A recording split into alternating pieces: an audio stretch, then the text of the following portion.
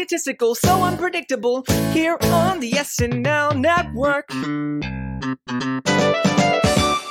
Yes, welcome on in, everybody, to the Saturday Night Network for the final season 48 podcast of Saturday Night Live. My name is John Schneider from the SNN. Very excited to be with you on this Monday night to close the book on what was an amazing season of SNL. We've had so much fun along the way, going all the way back to September of last year, breaking down the 18 episodes, unfortunately not 21, but 18 episodes of the show this season. And we've done that with some amazing panelists, so many great voices throughout the season who have come on and contributed to our shows, including one of them tonight, and that is Andrew Haynes. Haynes, how are you? I'm awesome, man. So glad to be back. You know, it was a pretty rough little breakup with the season, but it's just good to be back talking SNL, you know? Yeah, for sure. I mean, for good reason, but a little bit of a buzzkill. I mean, Right. I was so excited for to get all you back in May and really break down the season in the way that it was meant to. But anyways, it is what it is. We've had a lot of fun. So in case you missed our postseason coverage or any of it, first up, we had our postseason roundtable. That was a lot of fun. We went through all of our favorite sketches from each aspect of the show. Then we had our postseason by the number show with Mike Murray and Bill Kenny. And that was, I mean, if you like stats, you cannot find more interesting details about every single cast member. So make sure to check that one out. And then tonight, we're doing something really special. It's honestly one of my favorite podcasts that we do all year long. And that's our patron feedback shows. So if you don't know what that is, we have a group of people who are paid subscribers to the podcast. They help support us and continue to make the Saturday Night Network as great as we could possibly be. And it's all thanks to them for contributing all season long. And part of the privileges of becoming a patron is you get to podcast with us. Yes, that is right. You get to come on the podcast with us and talk to us throughout the season and give your thoughts on the show. So we have patrons who have signed up all night tonight to come on for the next couple of hours to call in and give their thoughts on the show. We also have some questions that were sent in from the SNL community that we are going to answer tonight. So I'm looking forward to doing all of that. Haynes, I'm looking forward to having you meet some of our patrons too, many of whom listen to you on a regular basis. So excited. Yeah, it's great. So Haynes, we never really got your end of season thoughts on season 48. So why don't you give it to us? What are you thinking? Well, I thought that Quinta Brunson was one of the best episodes of the year. That was a really fantastic episode. We had some good ones coming down the stretch. That was probably the best. I mean, overall, I thought it was a really fun, exciting season. It obviously felt very fresh with some of the things they were doing early on in the year in particular. And it just felt like a newer SNL than SNL had felt, in quite a while with all the cast turnover. And I love that. I hated seeing so many people that we've loved for so long depart the show, but it's an exciting new time. Pretty rough on me for our little betting game where cast members are tallying points to lose Cecily mid-season. But it is what it is. When she was there, she was obviously, paying the bills for my team. So listen, it was a really fun and exciting new season. It just felt really fresh, and I just hate. Obviously, goes without saying, hate the way that it ended. But I think that it leaves the door open for some interesting possibilities moving into, a presumable season 49. I'm assuming that the show will recover from this and not be done permanently, of course. Don't even speak that. I know. So I know. So it leaves the door open for some fun things in season 49. Yeah, well, definitely. Okay, SNL's coming back one day. I just don't know when, but they'll come back. I mean, right now, everything is set to come back at the end of September. I think it's the last day of September would probably be the premiere date that we're looking at. But of course, if the writer's strike was to continue, then that would be delayed a little bit further. But Haynes, I'm so curious, you've been with us since the very beginning, covering 46, 47, and 48. Was this your favorite season to talk about the show as well? Gosh, I mean, maybe it just felt so fresh and new. And listen, we had some great. I love comedians, obviously, and we had some great, comedians come on really at the beginning of the season. Not all of those turned out to be the best episodes, but it was a fun season to talk about. I love, I just love what some of the new cast members have been doing, and I wish we got to see more of them. But that's the way the show works. We'll hopefully see more of them next year. I hope that we don't lose anyone over the summer. I feel like it would be weird if people jump the ship, having a season cut short. But this might have been my favorite season to talk about. It just felt really exciting. And from the very get-go, those first few episodes just felt like a whole new era of SNL. And so, yeah, I mean, I'm excited every week for SNL, but this was a year that I was really excited to see, what new territory are we going to go into? Which new cast member are we going to get to learn a little bit more about? So yeah, maybe it was. So I have some fun exercises for us tonight to fill in some of the time between our patrons calling in. And then also we have our questions, which we will get to from all of you. So thanks to everybody who filled out the form to send in those questions. But I want to start with something that has always been a fun part of our patron shows, which is our friend Brennan Keller, who's one of the moderators at the subreddits, or a very active part of the Live from New York subreddit, which is originally how I met you, Haynes, in the first place. People don't know that. You actually contacted me on Reddit before we kicked this whole thing off. And he does this sketch sorting Sunday. It's a great thread where people can talk about their favorite moments from the episode. And Brendan wasn't able to join us on the show tonight, but he actually, sent me the results from this season's, full analysis of the best moments of each part of the season. So I think it'd be fun if I quizzed you a little bit on what you think some of the results are. So let me start with, what do you think the Reddit fans voted as the best episode on average this season? The best episode on average. Well, I mean, let me think about this for a second. So 18 episodes, a lot to think about. But yep, which one was the favorite? Well, on Reddit, I feel like we're getting the real core fans, and some of these. Somewhat. I just think that it's. Well, I have no idea. Maybe we don't have real fans on Reddit, but I know that as far as popularity, I'm going to guess like Pedro Pascal was ranked really highly. To me, I think you nailed that one. Okay, yeah, okay, good. Okay, but what do you think? What else do you think besides that? Well, I just for me personally, I don't know how you could deny how good the Quinta Brunson episode was, but I would think that a lot of fans would say Pedro Pascal. All right. Well, as you said, Haynes, the Reddit fans are the true fans of SNL, and they voted Pedro Pascal as the best episode of the season, followed by Aubrey Plaza and then Jenna Ortega. Mm-hmm. Okay. How about best cold open of the season from Reddit? What do you think that was? Ooh, best cold open of the season. Oh my gosh. You're really putting me on the spot here. If you think of name it, any you think of, let me know. All right, how about I give you three? Let me give you the top three. You guess. You tell me which one was the favorite, okay? Okay, all right. Does that work for you? Is that a better game? Mm-hmm. Oh, yeah. Okay. All right. Miles Teller's Manning Cast, Pedro Pascal's Spy Balloon, or Anna de Armas's Spring Day? Manning Cast. Yeah, you nailed that one. Yes. Those were actually the top three in order. Just wanted to see if you get that. But yes, Manning Cast number 1, Spy Balloon, Pascal 2, Spring Day, Anna de Armas 3. Really interesting. So like uniquely formatted ones. So I guess Spy Balloon was somewhat, but still. All right. Top 3 monologues. Tell me which one was the number 1. Pedro Pascal, Aubrey Plaza, The Martins. Oof, man. I mean, The Martins was very fun, but I am going to say Aubrey Plaza.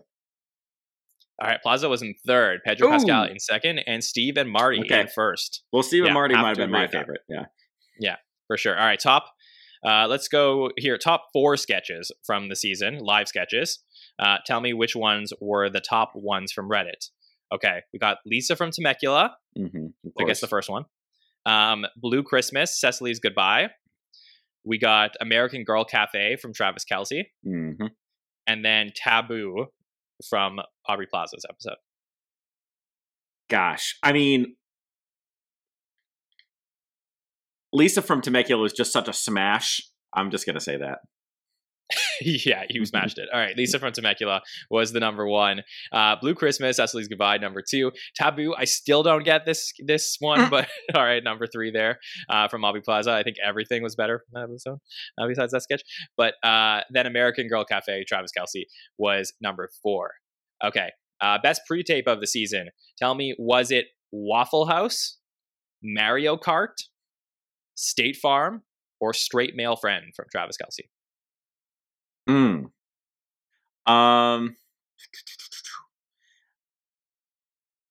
The production value was so high on Mario Kart. I wouldn't be surprised if people said that.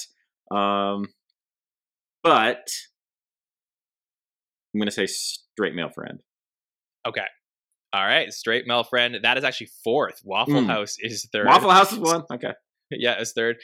State Farm is second. And then Mario Kart is Mario Kart was place. One. Okay, cool. Yeah. Exactly.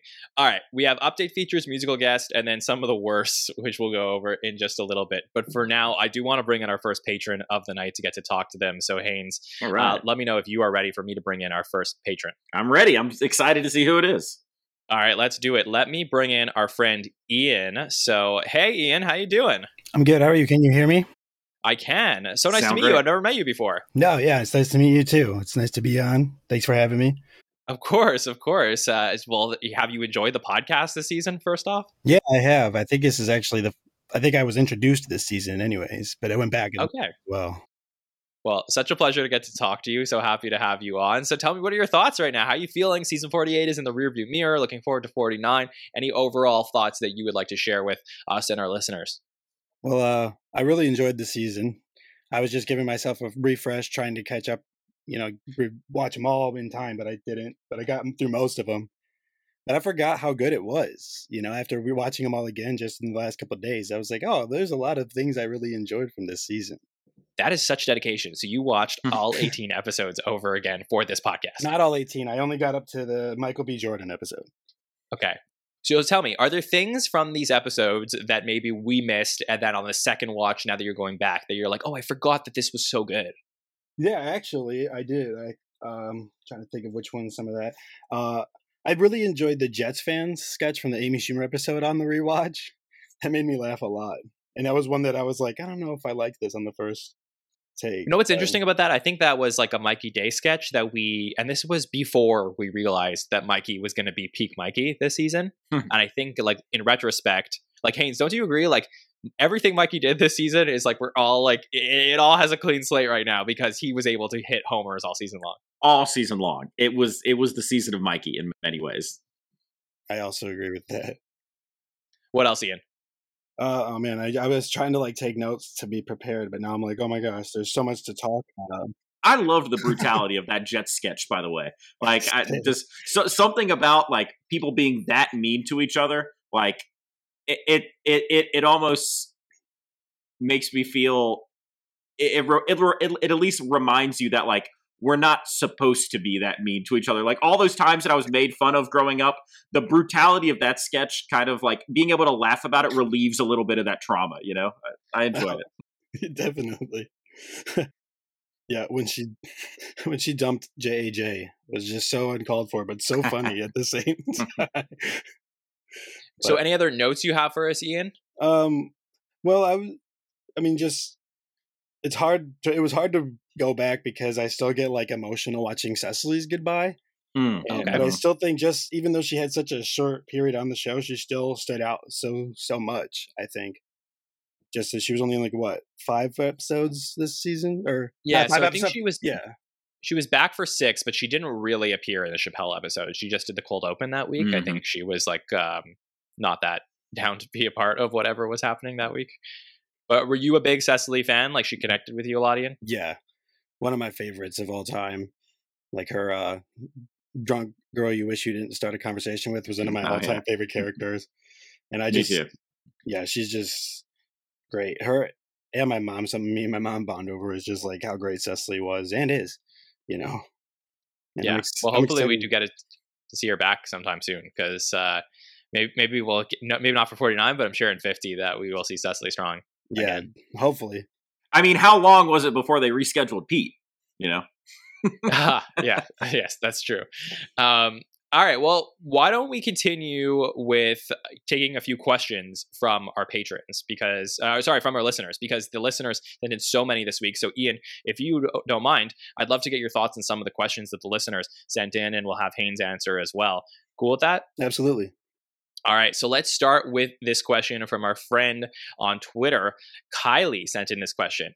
So you mentioned, the Pete episode, Haynes, but Kylie wants to know, hi, do you expect to see the 3 hosts scheduled for the May shows make a return next season? Strike depending, of course, of when next season is. And who are your predictions for who will be up next for hosting? So let's take that first part of the question. Haynes, I'll start with you. Do you think we're going to get Pete and Kieran Culkin and Jennifer Coolidge sometime in 49? I would love to have all 3 of them back. And I think it's pretty typical that when there is, when someone's supposed to be on and then there's some sort of issue that changes that, I think we typically do get that person just a little bit further down the line. They find a way to get them back in. Only because it's 3 of them, I wonder if, there could be another scheduling conflict and maybe we only get 2 of the 3, or maybe and then someone misses, the moment. So, they're not having movies and TV shows coming out and, next year or something. And then all of a sudden, we don't ever see this person again, or we see him 10 years down the line. I think Jennifer Coolidge, listen, I'm excited about all of them. I'm seeing Pete Davidson's stand up next week in Raleigh, and he's here for 4 nights. And there's not that much to do. Not that much to do in Raleigh, so I'm hoping to run into him somewhere. Yeah, hopefully it's not like, I don't know if you saw that episode of Bupkis where he goes up to Canada and he's by himself. I only watched the first episode, and then I've had other stuff going on. I haven't got to go back and watch it. But I would expect that. Yeah, we would have these folks back. I mean, Succession's over now, so maybe Kieran Culkin is the most likely to not return of those 3. But I would expect that we would at least get Pete and Jennifer Coolidge back. That's just my thoughts. Ian, what do you think? I think I agree with that. I would like to see them all. Do they know how? Can I actually ask a question before I answer? Because I was curious about 100%. That. How early do you know they know who's going to host? Like, do they know that? Did they know Jennifer Coolidge was going to be the finale early on in the series, or is she booked later on? Well, the truth to this question is that every situation is actually different. So when it comes to certain people that, perhaps Lorne specifically, or Lorne and the, inner circle really want to host the show, there may be a personal ask that happens months and months in advance. I know Pete Davidson actually talked about on Fallon that he was scheduled for months to host that specific day. But for somebody like Jennifer Coolidge, it may have been something that came together at the last minute. I know that they were talking about having Margot Robbie host the finale at some point. So because of that, that leads me to think that they were putting feelers out to a few different people, and ultimately came to the conclusion they were able to get Jennifer Coolidge for the finale. Just a guess, my assumption is they probably knew sometime between the March and April run who was going to be hosting in May. Okay. Because I feel like I felt like there was teasers throughout the season, because I was seeing, Jennifer Coolidge's name in the sketch about her, and Kieran showed up as a cameo. So I was like, are these teasers or something? But well, the answer to that, though, I think the Kieran Culkin thing is a great. By the way, I completely forgot about that Kieran Culkin was just a cameo in the season as well. But it didn't even come up the last few weeks. But I think what happens is when somebody gets along well with people at the show, and then they're considered a friend of the show, it's much easier to bring them back, a la Kieran Culkin, who obviously left a good impression at the end after his performance, and then they brought him back for cameo, and then it's like, okay, well, he's on the biggest show in the world right now, let's bring him back. That makes sense. And I think with that being said, I'm hoping that we are able to see all of them if they're, friends of the show. And Pete definitely is, because of his relationship with Lauren, I'm assuming. But yeah, I would definitely hope. But I feel like Pete and Jennifer are also just more likely to do it, even though Succession was so big. But we'll see. Hopefully the writer's strike ends in their favor in time for that. Yeah. And then, the second part of this question from Kylie was, who are your predictions for future hosts? Ian, is there anybody that you really wanted to see this season, or even going into next, that you didn't see yet? Aside from three that we were just talking about. Um, hmm. Well, I think with that Barbie movie coming out, I think Ryan Gosling was a great host back in the day. It would be really nice to see him again, Yeah, especially working with all the new cast. for sure. Haynes, what about you? You know, I just said that Kieran Culkin might be the least likely return because Succession just ended, and this person's show just ended as well. But you know, I just pray that he's got some other new project lined up, and there will be an excuse to have Anthony Corrigan in the next season, because as NoHo Hank in Barry, he was exceptional. And if you've seen the Barry finale, his performance, I won't spoil anything because it's only a couple days ago, but man, Anthony Corrigan is a really, really, really talented actor, and I think he would be amazing in comedic sketches. So that's someone who I would just really love to see. Yeah, I mean, actually thought you were going to go for Bill Hader, and I was going to say, here's the thing: if we bring back Corrigan, maybe Hader will pop in for a sketch. I mean, that would be fun. Yeah, I mean, that would be really great. I feel like we're not going to get him until the 50th. So, but yeah, all good options. And look, Kylie, to answer your question, I think betting favorite right now is like Pete is like absolutely going to host in the fall. There is no way, like he is the prodigal son, like he's coming home for sure when they get that happening. I think Jennifer Coolidge is an interesting case here because we all know that like the White Lotus season 3 is probably going to come out towards Christmas. So then do they pivot in a different direction, or is it too confusing to have Coolidge there for that one? I don't know. And then Kieran Culkin, I would say it would be fun, and I think he would host again. But now I really feel like that was a Succession focused hosting appearance. So I'm agreeing with the panel here on that. Also want to say that Victor Higgins, one of our great listeners, he actually sent this question in as Victor from Temecula Higgins, also asked if we think that Pete, Kieran, and Jennifer will return for season 49. P.S. He is still waiting for Paul Rudd's second chance to host again, and I'm sure that'll happen as well. All right, guys, let's continue the fun game that we had where we were talking about some of the Reddit, picks for best parts of the season. So I want to get your opinion too, Ian, as I was going through this with Haynes. But where we stopped before you jumped on with us was the best update feature from the season. And I know that you went and looked back at some of the favorite update features. So for you, Ian, what were your favorites when you went back and you saw some of them? Pretty much anything Michael Longfellow did, I loved. And then definitely Cecily's Tammy the Trucker, who was there to talk about gas prices and not abortion. Yeah, yeah. That one actually hasn't been brought up that much, I guess, because she did, something very similar in season 47 that we, as like the people who talk about the show all the time, didn't reference that one as much, but that one was really high quality as well. So those are two very good ones that you brought up, Ian. Haynes, let me give you the top three in no particular order. I want your opinion, and then Ian, I'm going to ask you as well. Okay, top three update features as voted by Reddit. April Ludgate from the Aubrey Plaza episode, Michael Longfellow from the Miles Teller episode, and Drunk Uncle from the Jack Harlow episode. Remind me which Michael Longfellow that was during the Miles Teller episode. So that was his first one. Yeah, like the premiere. Oh, they get to know Michael Longfellow. Yeah. Yeah. What do you think? Well, I mean, I'm going to say that they voted for April Ludgate because Amy Poehler is just everyone. I mean, she's just such a darling. It's going to swing, I think. And actually, I'm surprised that they put that Michael Longfellow ahead of some of the other ones. I loved it, but I thought there were ones that were even better. To me, Punxsutawney Phil, might have been the best, but I just like dumb comedy like that. I will say that they voted for April Ludgate. Ian, what do you think? I wouldn't be surprised at that one, but I go to the Reddit page a little bit, so I don't see, but I feel like some of them are diehard, so I feel like they would go with the like Drunk Uncle, because I feel like a lot of people do like Bobby Moynihan in the community. Like I feel like he's very well loved. Yeah. Mm-hmm. So I just feel like that he would have been a top a fan favorite in there. and I loved it, especially his slip up. I mean, that was so funny. So great. And we got to ask him about that this season, which was so cool. So that was a lot of fun. But you are actually right, Ian.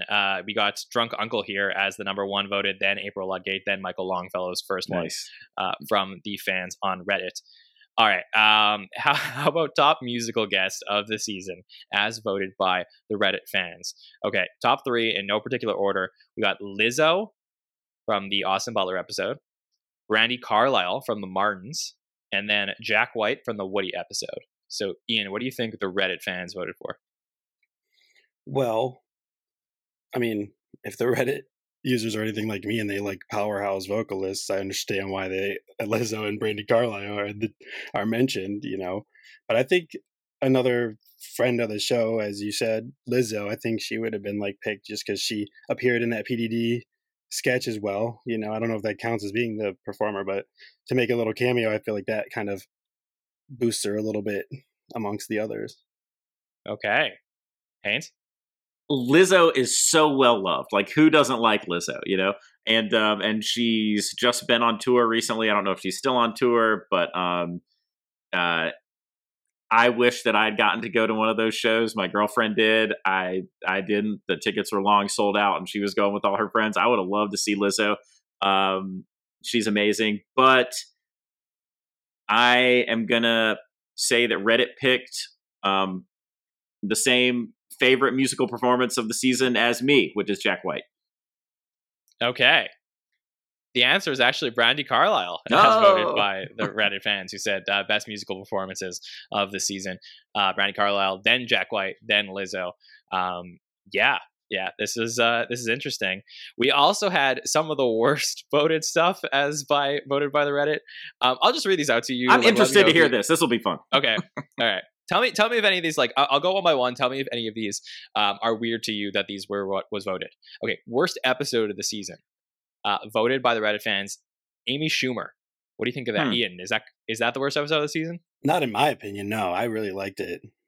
Okay, it wasn't my favorite, but I mean, I wouldn't say worst. I'd say like Woody was probably the worst one of the season. Maybe by like expectation to disappointment ratio. Is that fair? If you're going expectation to disappointment ratio, then by that metric, I think it's definitely Woody. Yeah, I mean that was a little disappointing. Jenna Ortega was not my favorite episode of the season either. We got a hot take.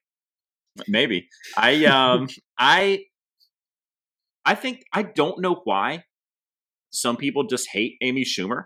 Like, I used to just blame, like, sexism or something, but I'm like, is that too reductive? Is there more to this? Should I hate Amy Schumer for some reason? But I don't think so. I love Amy Schumer. So I gave her gum last year. Nice. Listen, I liked the Amy Schumer episode. And I like Amy Schumer in general. So yeah, I'm not sure why all the hate, but yeah. All right. How about worst cold open of the season? This was the Biden cold open from the Amy Schumer episode. So maybe that was just like Schumer derivative. Maybe that weighed it down. Yeah, I think so. Worst monologue of the season. I think one's pretty obvious. Do you know what it is? Woody Harrelson. Yeah, for sure. Worst sketch of the season, Lisa from Temecula 2. So Lisa from Temecula 1 was voted the best episode, best sketch of the season. Lisa from Temecula 2, the worst sketch, is voted by Reddit. Isn't that weird? That is weird. Yeah. I mean, listen, it was nowhere near as good as the first, but that doesn't mean it was the worst sketch of the season. I agree. Right. I think Marzipan was pretty bad. But I know people loved it. People loved it. I heard you talk about that one episode. I'm like, okay. Yeah, I had to try it just to see what it was like. Yeah. All right. So we have our worst pre-tape, our worst update feature, and our worst musical guest, which we'll tell you about in just a little bit. But Ian, I just want to thank you for coming on with us tonight because it was so cool to get to talk to you. You have like such a professional podcast setup. Are you a podcaster? Yeah. No, I try to do music here and there. I actually did start a podcast recently with one of my buddies, but we're just starting in the works. So cool. I'm pre-podcaster, I guess. Awesome. And then like, where are you from? Like, how'd you get into SNL? Just so we get like the quick bio before you head off tonight, because this is the first time getting to talk to you on the show. I'm from the Metro Detroit area, so and I've just been a fan of like comedy and SNL my whole life.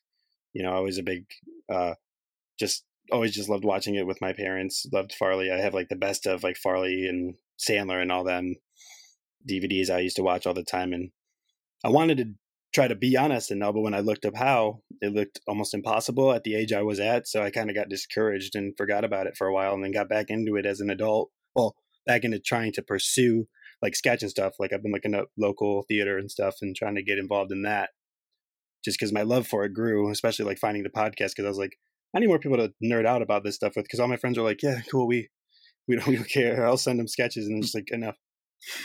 Yeah. Well, I'm so glad to have you as a part of our community. You're welcome to nerd out with us whenever. So I hope that you come and join us for future podcasts and sign up for stuff like this. Absolutely. It's been fun, and I'm glad I was able to make an episode, and hopefully I'll be able to do more. And thank you for having me. Awesome. Of course. Well, Great. Thank you for your support. So nice to meet you. Yeah, you too. All right. Thanks, Ian. Bye. Yeah, you. Hey, it's so cool, right? Get to meet a new patron. It's just so much fun. Love it. Yeah. All right. Well, are you ready to bring on our next one? Yeah, let's do it. All right, I don't know this lineup, so I'm excited. Yeah. All right, this is great. All right, let's bring in our next patron coming on in. It is my friend Fred. Fred, how you doing? Doing great. Great to see you guys. You can hear me okay? I can hear you okay. Yeah, I'm going to boost your volume just a little bit, just to make sure that everybody else can hear you. And Mr. Haynes, I noticed, like, do we have the same eyeglasses on, you think? Or not quite? Pretty similar. Thematically, yeah. I think mine are closer to a perfect circle. Yours have a little more shape to them. Yeah. Well, great. But good luck. Fred, good luck. Great luck, Fred. How are you doing? I'm doing great. Yeah. So, like, I don't know if you know this, but like in the States, it was Memorial Day weekend. So, yes, I do know it. Thank you to all the troops down there. Yes. And no, I'm doing great. I'm glad to be back on. I do love this bit when everyone gets to kind of just do their own thing. Yeah, for sure. Well, it's been about, I can't believe it. Is it 6 weeks since the last SNL episode? It's crazy. How are you feeling about everything? You know, I kind of hate it that it's been so long, right? So finally, like, you guys had like a set of shows again last week, so that's helped a lot. But it's sad to see it end on that note, but because it was such a good season, I'm okay with that. Yeah. You think if it was a bad season, you would be hating it more that it ended early?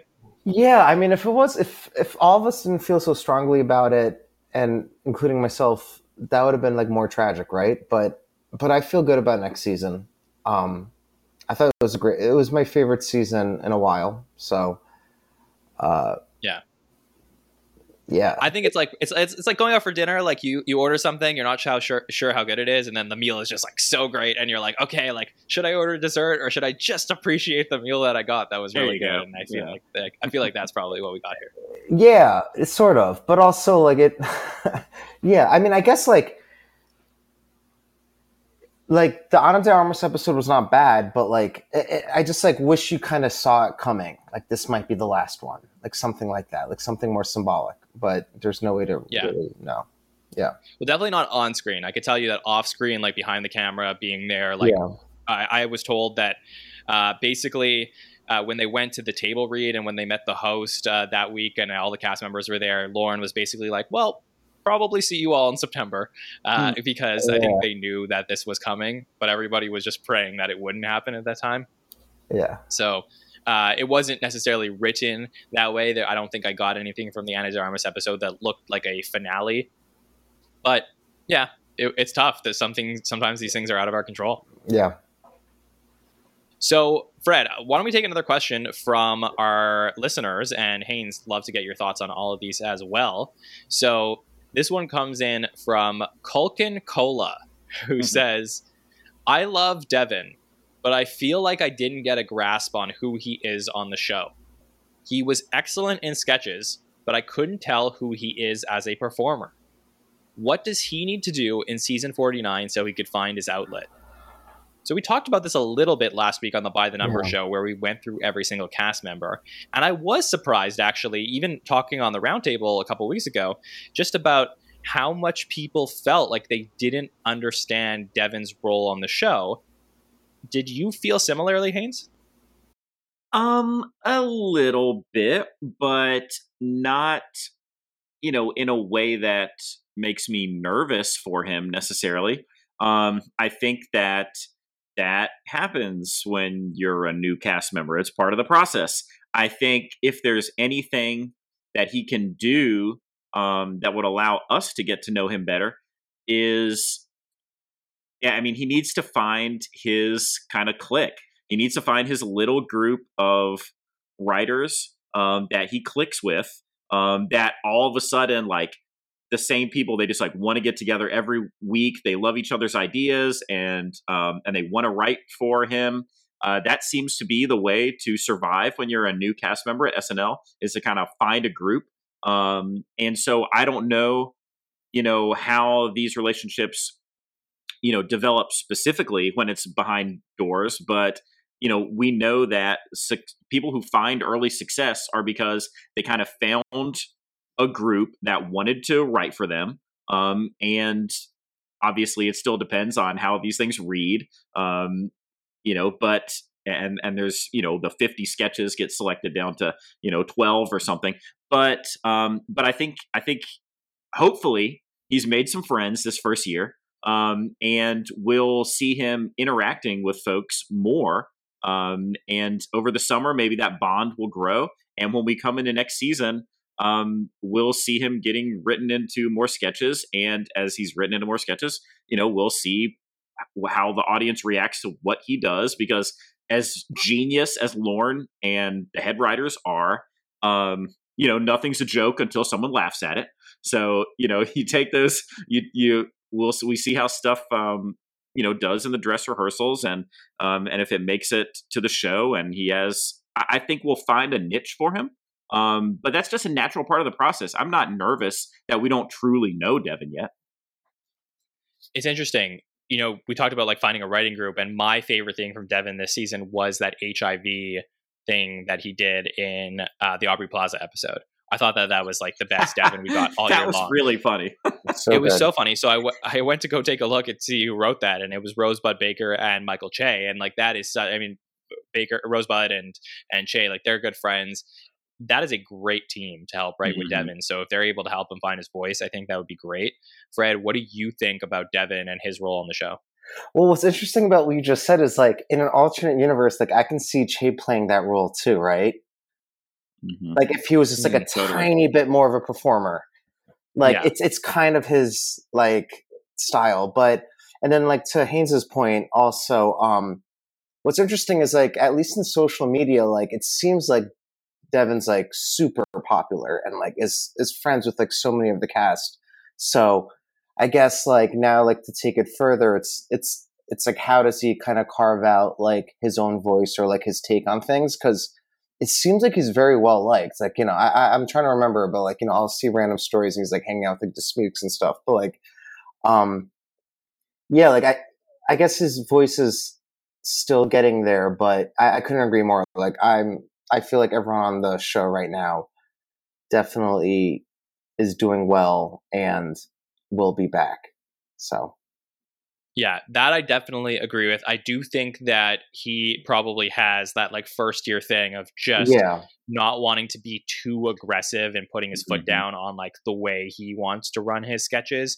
And also, let's be real, it's much more straightforward of a process to bring someone on from a sketch troupe and put them in the SNL universe versus the stand-ups that we got this season, who all have a learning curve to adjust to the SNL process. Like, put Devin on Update, he's going to kill it with some stand-up, but to put him in sketches or writing characters and all that stuff, I don't know how familiar or comfortable he is with that process. So that is something that I think will lead to a longer learning curve.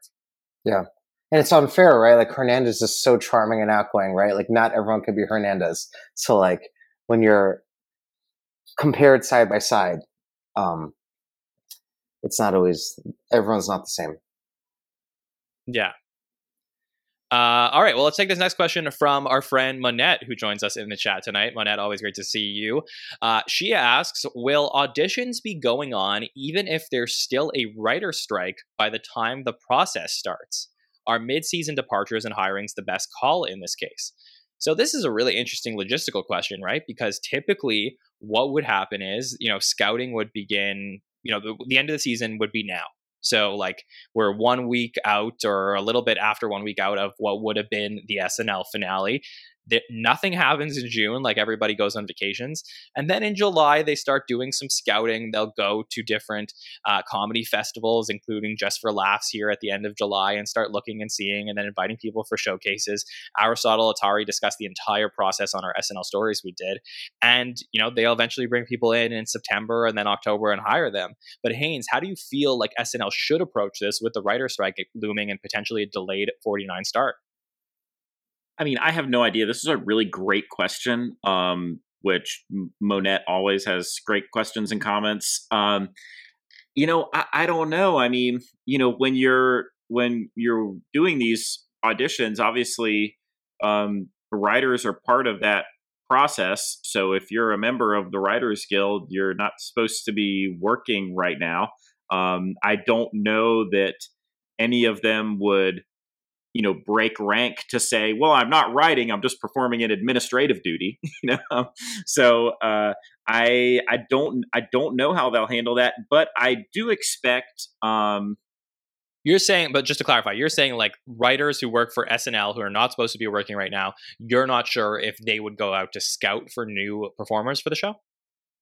Well, I mean, if they're on strike, I think it's all kind of part and parcel. I don't think you can separate like, and that's what I'm saying is I don't think you can be like, oh, I'm just part of a hiring process, but I'm not because I'm not writing a sketch this week. I don't think you can. I don't think you can separate them. I view it as if you're a member of the Writers Guild, you're on strike, and we're not working right now. But I could be wrong. That's just would be my assumption. You know, so I don't know how they'll handle it, but it's, you know, it's something they've faced before. Lauren is, you know, a veteran of the industry, and there's plenty of other veterans of the industry in that building who will know how to manage this. It just may be a season where, you know, they don't make a lot of those off-season investments, you know, and we just kind of prep for the new season and tie things back up. And as soon as they're, you know, things are worked out, then the season will start up. And maybe they don't even go through much of that process. I have no idea, but it's fun to speculate about. For sure. I just wonder, like, at some point is like Steve Higgins and Eric Kenward, who are working like very well with Lauren. Like, yes, they are writers on the show technically, but they're also executive producers. So they're more producers than writers. Yes. Right. So but but I'm wondering, like, and so a guy like Higgins, but he's in the writer's room. He's in there. I mean, still, you know, every week, like he's working on editing those sketches with folks. So right. I think this is a little ticky-tack, but let me think this over and let's get Fred's thoughts on this. Yeah, so I guess, I was not prepared for that. But I guess I would assume, like, you can be a part of, like, all these different guilds, right? And, you know, it would probably, like, be a betrayal to write. But if you're doing some other aspect of the show, you can queue it up, right? And then you're not going to hire them or anything like that until something else is resolved. But like I guess I never assumed that like things can happen in parallel. So this question didn't quite cross my mind. But of course, if there's no show, there's no show. But if that makes sense. Yeah. I mean, this is an interesting comment from Matt in the chat, one of our amazing friends at the show here. He brings up, like, did they hold auditions to look for replacements for Maya back in 2008 during the strike? And I think Bobby Moynihan, if I remember correctly, talked about this a little bit, where he said that he was going to be hired to be brought on at the beginning of 2008 or something like that. And the strike happened, and then they hired Casey Wilson to replace Maya. And then, he thought he wasn't going to get on the show, and ultimately they ended up calling him back for the start of season 34. And yeah, I mean, I just think that the precedent for something like this is interesting here, because I do think they could probably still scout and then do some of the duties that are happening here. Like, look, technically, writers are not supposed to be writing right now, but like, are they like at their homes writing future spec scripts for movies? They're writing at home. They're just not writing for contract. They're not writing. They don't want to get paid right now, right? Because like exactly, like for contract. Yeah, but if Lorne Michaels calls Lorne Michaels calls you and says like, "Hey, buddy, we're gonna fly up to Montreal and watch some comedy festivals and see who we might be interested in." Like, I don't know if that's that like crazy. So, maybe I'm wrong. Maybe we need we need a union expert here to help us with all of this. Now, the other aspect of this question, obviously, is like let's put that to the side. Like, what should they do? Like, what happens if they hire somebody and then like it's just delayed for months and months and then doesn't start until January of 2024? Is that something like you have to consider? Like, if you were producing the show, Haynes, would you be still scouting anyways as if everything was normal, or would you perhaps delay that process? I would do as much of, I would keep things as close to the normal process as possible. This is NBC. It's not like we need to worry about budget or anything because we're dealing with this right now. Like there's no reason that they should not, in my understanding of how things work, there's no reason that they shouldn't be trying to keep things as close to the normal process as possible. The show is going to come back eventually. Like we were saying at the beginning of the show, like this, these kind of, a writer's strike doesn't kill SNL. SNL is coming back. My thing, I would think that they would want to do everything as close to the normal process as possible. I mean, look what they did to get through COVID. They can, I think that they will work to keep everything as close to the normal process as possible. I would expect that they would do that. I wouldn't see why they wouldn't try and do that. Yeah. And look, I think SNL likes bringing on at least one new cast member every season. I really feel that it would be a major rarity and against their mindset for these things if they kept everything status quo. Even though that's what we may want, I just don't think that they would do that. So because of that, I think we're not going to get departures, but we might get one or maybe two additions at most. So I think they're going to at least scout and see when those one or two people would be coming in, and then potentially look at bringing them on in October or January, whatever is decided at the end. When was the last time they haven't brought anyone on? I think that would be between season 32 and 33. I think that was the last time. So going back to then, which, it's been forever, really. I mean, obviously not all the new additions have worked all the time, but I think they're always looking to, switch things up, which is interesting, obviously, because if you go back to the beginnings of the show, like, it seems like the mindset back then was like, let's just keep everybody together as long as possible. Yeah. All right, let's go through some of these other worsts that we didn't get to, which is worst kind of is a fun an easy game. one. That's a fun one. Yeah. All right, if this is so easy, Fred, let me ask you: worst update feature from this season. Anything come to mind? Could be anything from these past 18 episodes. I know Did I just stump you? You did stump me. All right, I'll give you a clue. The worst update feature from this season, as voted by the Reddit fans, was from the Steve Martin and Martin Short episode. If either of you can think of what this is. So this was something at the end of update. Yeah. All right, I'll tell you what it is. It's okay. Mikey Day and Chloe Fineman as Kurt and Deb. Oh, that was not very good. That's true. Yeah. Okay. Yeah, we're gonna forget about that one, Mikey. Yeah. Okay. Worst musical guest this season, as voted by the Reddit audience. I don't watch all the musical guests, to be honest. Like, I kind of use Haynes it might as be like a better person break. for this. Yeah, because I know he's a big music guy. Although Jack White was awesome. I agree. Jack White was awesome. Awesome. Worst musical guest? I don't know. I mean, give us a hint. All right, it's a Lil. A little? Oh, really? Yeah. Okay. It's a Lil Baby. That's who it is. Lil Baby from the Michael B. Jordan episode was the worst musical guest of the season. Gotcha. Okay. Yeah, I mean, not particularly memorable. So, yeah. No. All right. Final question, or final thing here from our Reddit fans. Worst pre-tape of the season. So, any guesses? I think it might. Hans? Okay, I think it might be like the Travis Kelce one. with PDT. Okay. All right, interesting choice there. So you're talking about, okay, so the Travis Kelce one with PDD. Haynes, do you have a pick here? I have no idea. I have no idea. Yeah, it's like another. See, I like that Travis Kelce one with PDD with the self-defense one. I thought do that was too. pretty... I just wasn't sure if people did. Like, I feel like on the show, no one really spoke about it too much. Got it. Yeah, that older woman was a delight. But yeah, this is an interesting one. Jeannie Darcy from the Molly Shannon episode. Really? Yeah.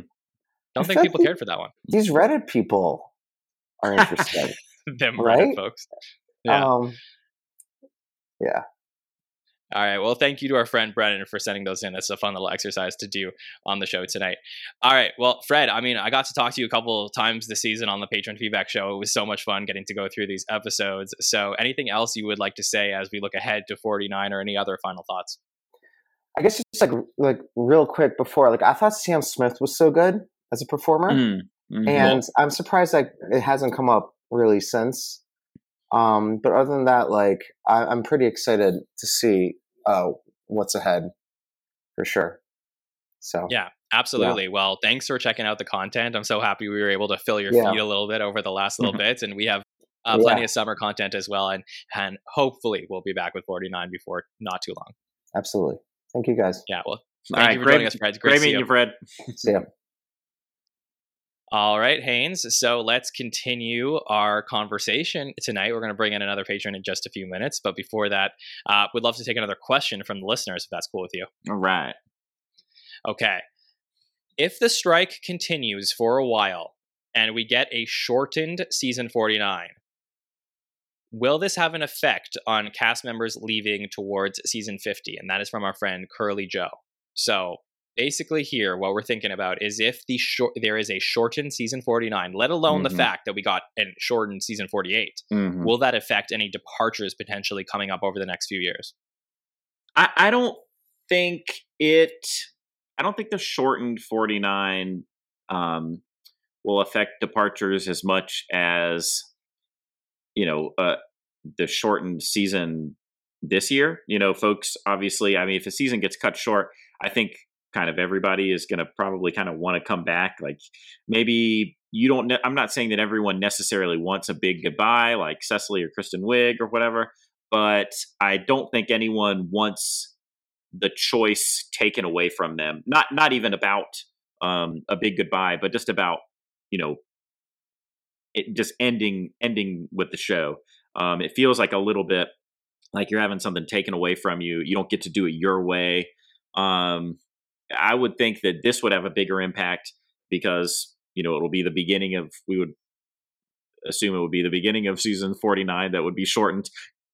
Pray to God season 49 doesn't start on time and then suddenly become shortened for some reason. That would be really horrible. But let's assume that, season 49 starts late. We got this shorter season.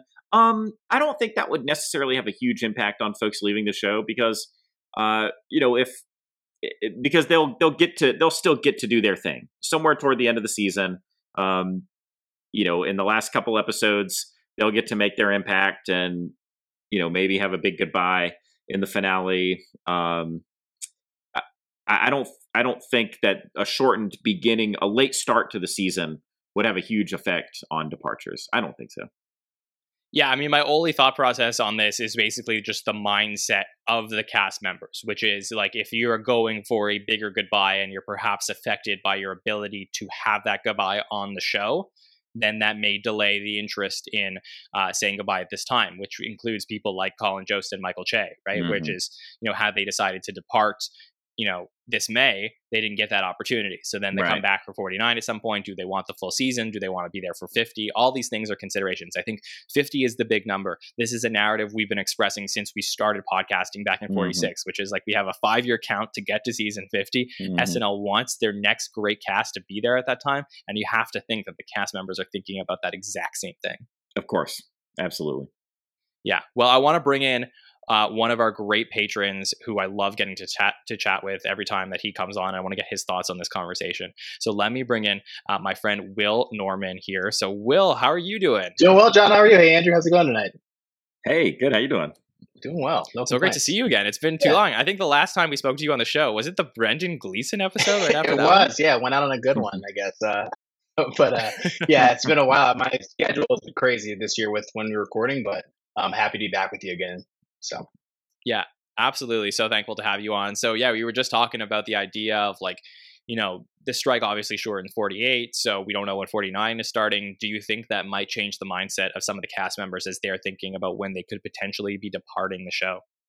I think it does. I think to that point, with everything being delayed and not knowing how much we'll get of the show before we get that traditional New Year break, some cast members might be approaching, maybe Lauren too, the same way it was with Cecily, where it's kind of like was hard to jam in that goodbye, at the end of the year with everyone departing. So maybe you have a lot of mid-season additions and mid-season departures, more so than we've seen in years past, just because of the season being cut short this year. Yeah. I agree with what you're saying. Well, Will, what were your thoughts overall on season 48? Since it's been so long, we got to hear from you. How are you feeling about the season overall? I feel really good about it. I feel like season 48 was really good overall. I think the transition obviously started last year, and there's a lot of anxiety amongst the fans of how this is going to go, what does this look like. And I think if you look at all the highlights, the hosts that came in, the success of the new cast members, I feel like if we're going back to waiting for the premiere, we could all as fans feel really good about where the show's at and where it's headed. So I feel like overall it's been good. I really enjoyed it. So I enjoyed season 48. I feel like it's hard to let go, but I'm enjoying it. I enjoyed season 48. Yeah. Any favorite moments that really stood out to you that you're going to remember from the season? There were quite a few. I mean, I actually really liked. Still, one of my favorite cold opens was the Miles Teller episode. Just with the Manning cast cold open. It was kind of a really fun meta way to open up the season. I thought that they actually might bring that back for the finale if they'd had a chance, just to kind of talk about the season overall. I really enjoyed it's kind of a swan moment, but I really enjoyed Che's April Fool's joke on Colin. I thought that was really funny and well played. Just kind of fun to see them, seeing that chemistry with him, like being able to play off that. And I think the Pedro Pascal episode, like Lisa from Temecula, is probably my favorite sketch or moment of the season, just with the just how genuine it seemed when the first time around.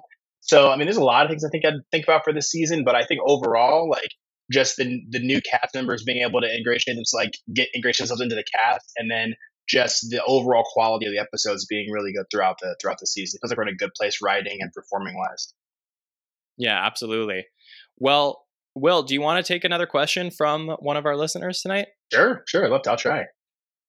All right. So Haynes and Will answer this next question, which comes in on Instagram from @AmayaRS.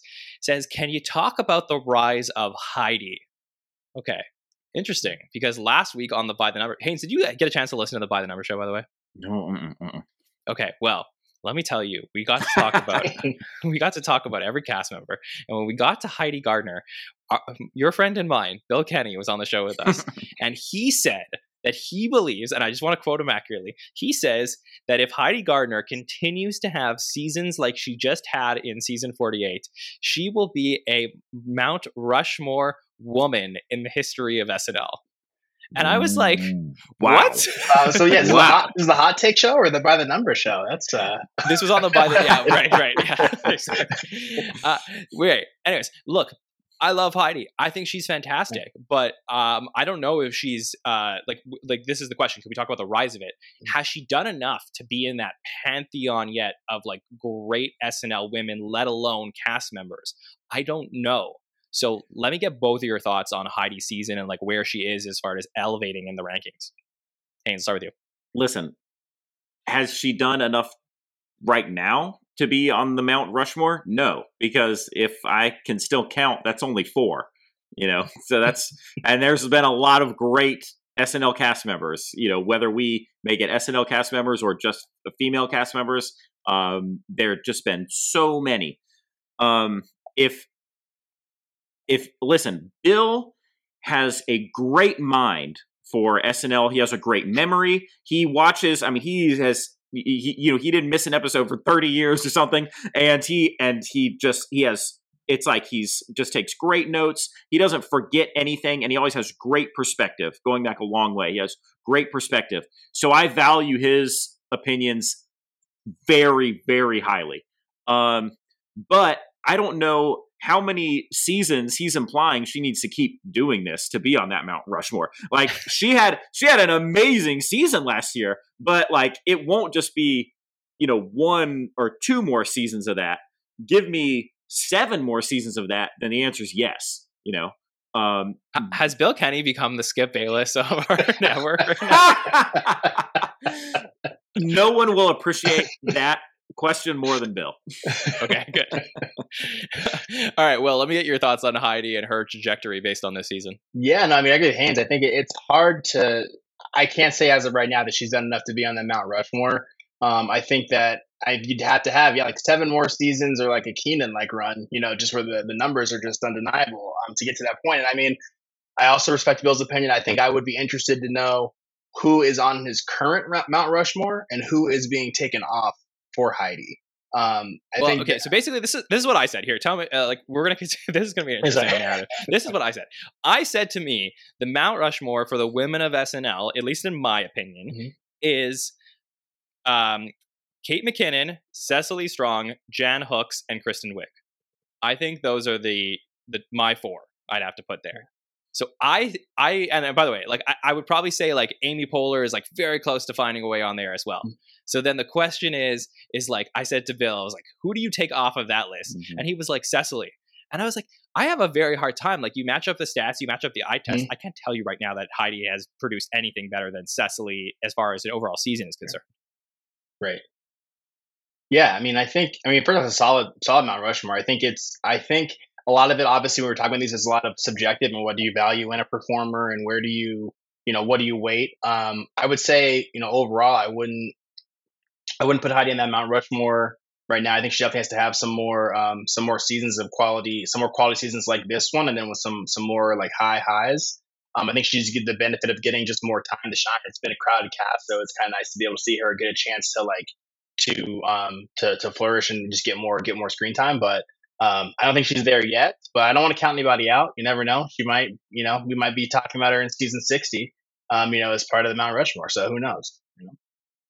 Yeah, I mean, I love to think about her as the person who I honestly feel was slightly overshadowed over the last few seasons and then now had an opportunity to break out of her shell even more. She always was really good at one aspect of the show, which was clearly she was just as good as you can get on Weekend Update. But now her ability to like anchor some live sketches was something I was looking for this season. And what I did find is that she was really consistent in a lot of live sketches where she wasn't necessarily the focal point or the role in all the sketches. She was there as like a great utility player, a la Kenan Thompson.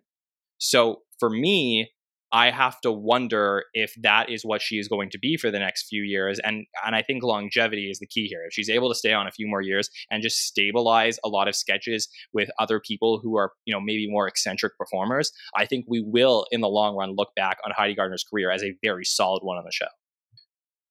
I'd agree. Yeah, I agree with a lot of that too. And, obviously, as you said, she's been just amazing at the Weekend Update desk. I mean, she just oozes characters and just, some really great ones this season in particular. But I see her like in sketches. Yeah, I think she has a very at least this year, she had a very like Mikey Day vibe to me in that she was really good at like playing the straight character who's kind of dealing with like the crazy character. And that's, I think, is a role that she can thrive in. Although when you think about her Weekend Update characters, you're very confident in her ability to play a crazy character too. But here's the difference, Haynes, is that when she's on Weekend Update, she is so good because she is only responsible for herself in that role, where she comes out and she could just change into this purely, like, she's a brilliant actress and she could just be so method in her roles on Weekend Update. And it is such a different skill set, in my opinion, to be that type of person in a sketch, because then you have to deal with everybody and all the moving parts around you. So I don't know that she's applied the method crazy character to live sketches. So I think what we're getting from her in live sketches is something that is much more natural to her, which is like when she is in the environment with a lot of people, she could play it more straight. But when she's on her own and only responsible for putting out her dramatic work, we will get that via the update desk. Yeah, that's right.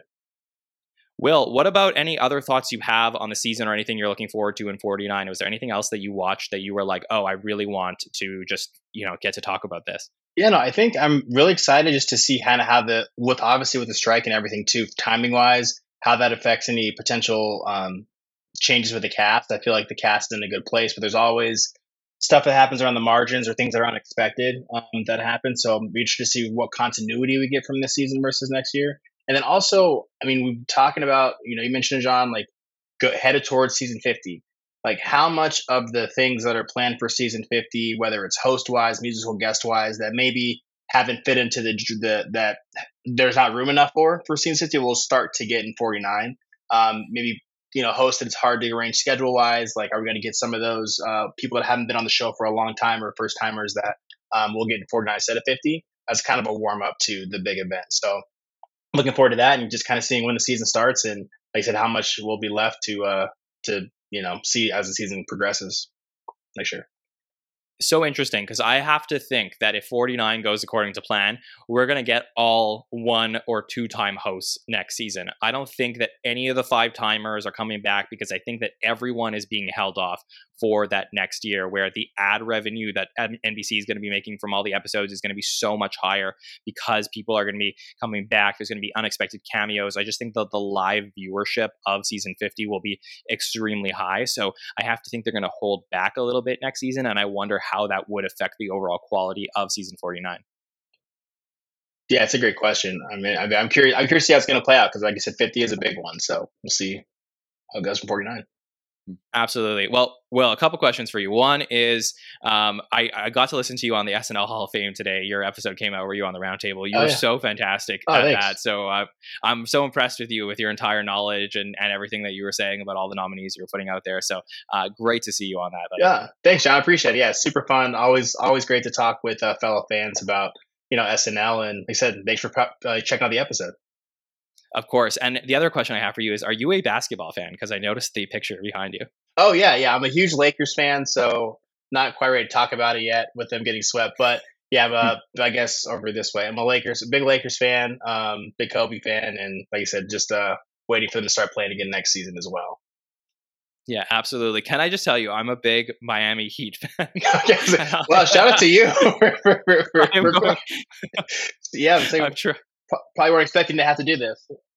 Yeah, this is my dedication to the patrons, that I am doing this during Game 7, which I was really hoping would not happen. We were very close to wrapping things up on Saturday. For any patrons that aren't sports fans but doubted your love, no, John is 100% committed to the cause, because that's big for Game 7.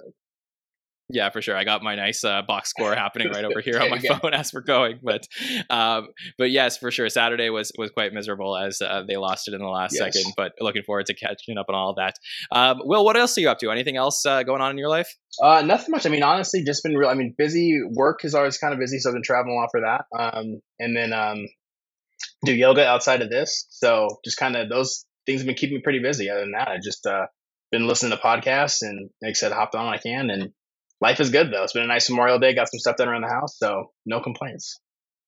What's the medal for? What's the medal for? This is a fake medal that I got at a work meeting once upon a time. We were doing like an Olympics theme, so I just keep that for my old team. So no value there. Funny. Sorry to call you out. No, you're good. You're good. Actually, I think, John, you've seen this already, but I'll see if I can show you guys this really quick. Give me 1 sec. Okay, a little show and tell here on the Patron Feedback Show. So looking forward to seeing what we're going to get here from our friend Will Norman on the show tonight. This is terrible for a podcast, obviously, but I got this from Wally. Nice. Cue card Wally. Got this for me a long time ago. So I got a cue card. So here. Yeah, I'll read it just for the audio listeners so they can see. So Will is holding up a cue card that says, "We've got a great show for you today. Will Norman is here, so stick around. We'll be right back." And that is from our friend Wally, the cue card guy. Obviously, that is fantastic. So very happy that you have that, Will. It's so cool. Yeah, great for a podcast. Thanks for letting me share. Absolutely. Well, thank you so much for joining us. Always great to catch up with you. I look forward to having you on for a full show in the future. And all the best to you, buddy. Same to both of you. Great seeing you, John. Good seeing you. You guys take care. And I'll be listening. Yeah. Great. Thanks, Will. All right, Haynes, you having a good time tonight? Oh, of course.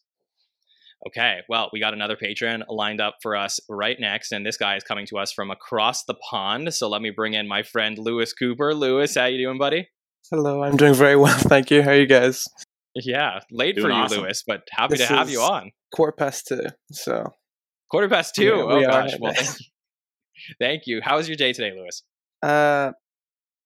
Succession Barry ended, so mixed feelings on that. The episodes were great. Sad they're over. So all right, no really spoilers just a good here, because break. just in case. No, of course not. Yeah, in case. But yes, very big weekend for television, obviously. But we're gonna flash back, I guess, 6 weeks. Season 48 ended, and we never got to hear your thoughts, Lewis, on the season. So what are you thinking overall? I'm really enjoying it. Oh, enjoyed past tense. We got a lot of new stuff, which I think something I felt with 47 was we were getting some new stuff, but a lot of it was kind of getting meshed with the old, still kind of moving out of the political Kate and AD, a lot of the tired tropes we'd seen, Mikey and Alex, stuff we'd kind of seen for years, and we were still seeing some of the new stuff. We were still seeing some of the new stuff like Sarah or JJ were bringing, and I think this season we're kind of seeing that in full front. I'm very happy and sad that so many people left, because I think so many great cast members, especially Cecily, her leaving. She is such a talented performer. She's one of my favorite actresses, one of my favorite comedians. But I think her leaving has been such a necessary move, as the first 3 episodes still finding their footing, but the back half of the season, it's really felt, I don't know how to describe it, but very consistently on top of their game. Sure, a lot of sketches are still missing. Not missing as in like hit and miss, but they've found their flow very quickly, despite losing so many people, and it's a good flow that I think if it just keeps going, they keep sprinkling in more new stuff, I think it's possible to get to a new golden era. Yeah, definitely. I mean, isn't it great, Haynes, that we have all these people coming on from all across the world, and they're all saying they loved SNL this season? Like, how surprising is that? Like, nobody comes on and says, you know what, I hated the season, and you guys suck. Well, it's awesome, and I agree with everything that Lewis just said. I mean, Cecily is also one of my favorite performers of all time, but yeah, you make a great point. Like, it just opened up so much space in the show. I mean, they just utilized her so much. This does create a ton of space, and I do think they've hit a really good stride, or at least it felt like they did, until I guess they tripped on the sidewalk that we call writer strike. And so I don't know. We'll see if they can pick up next season with the same kind of steam that they had rolling into the second half of the season after the New Year's break. Lewis, are you cool with taking a question from one of our listeners? Yeah, completely. Go for it. All right, let's do that. Let's take a question from on Instagram from @JusticeForAugustusGloop. I guess, is that the guy from Willy Wonka? That's very all right. Did Augustus deserve justice for something? Yeah. Did he die in Willy Wonka? I don't remember. Originally died, and the new one he didn't. Yeah. Sorry for no spoilers for Willy Wonka. But anyways, all right. Justice for Augustus Gloop wants to know something that the show should fix going into next year. So an interesting turn of like how we view the show. Anything that we think that the show still needs to fix going into next year. Lewis, what do you think? I think we're slowly fixing a lot of the issues I had. Political sketches. I don't mind cold openings being political. We did see this a bit. I'm kind of sick of slightly relevant politician monologues for 6 minutes for the cold opens, because I think there's a lot of clever things you can do with the cold opens. I think sometimes it is very necessary, especially with upcoming like figures like DeSantis or not really still, but Trump. Sometimes it is necessary to have like a few minutes talking about them, but I think there is much more creative things they can do with cold opens based on the fact that they are set in the now. I really liked the first day of summer cold open, because I don't mind the kind of cast member parades, mainly when they're cold opens. If they're restricting to that, it kind of, you open the episode, same with the Oscars one, you're kind of going, okay, here's the cast, they're all ready to perform today. This is something that's happening in the real world that interests me. I'm going to keep watching, compared to something you jokes you've seen about all week on Twitter. And I think SNL needs to be aware that they are now, and for the last decade, have been competing with social media, when there's so many funny people on Twitter making jokes about current politicians. SNL kind of has to argue why we should listen to their take and why we should tune in and find them entertaining, because I think they're kind of hitting a weird middle ground of they're doing what they've done since the show started in regards to politics, and I think there is a lot of room to evolve on that and really enhance the fact that you're live, enhance the fact that you have a big cast, and utilize that to make something really great that makes people want to go to that for their political comedy finds rather than only their phone. Brilliantly said. Yeah, that was awesome, Lewis. Thanks for that. Haynes, what do you think? Anything they should fix, or anything you want to comment on what Lewis said?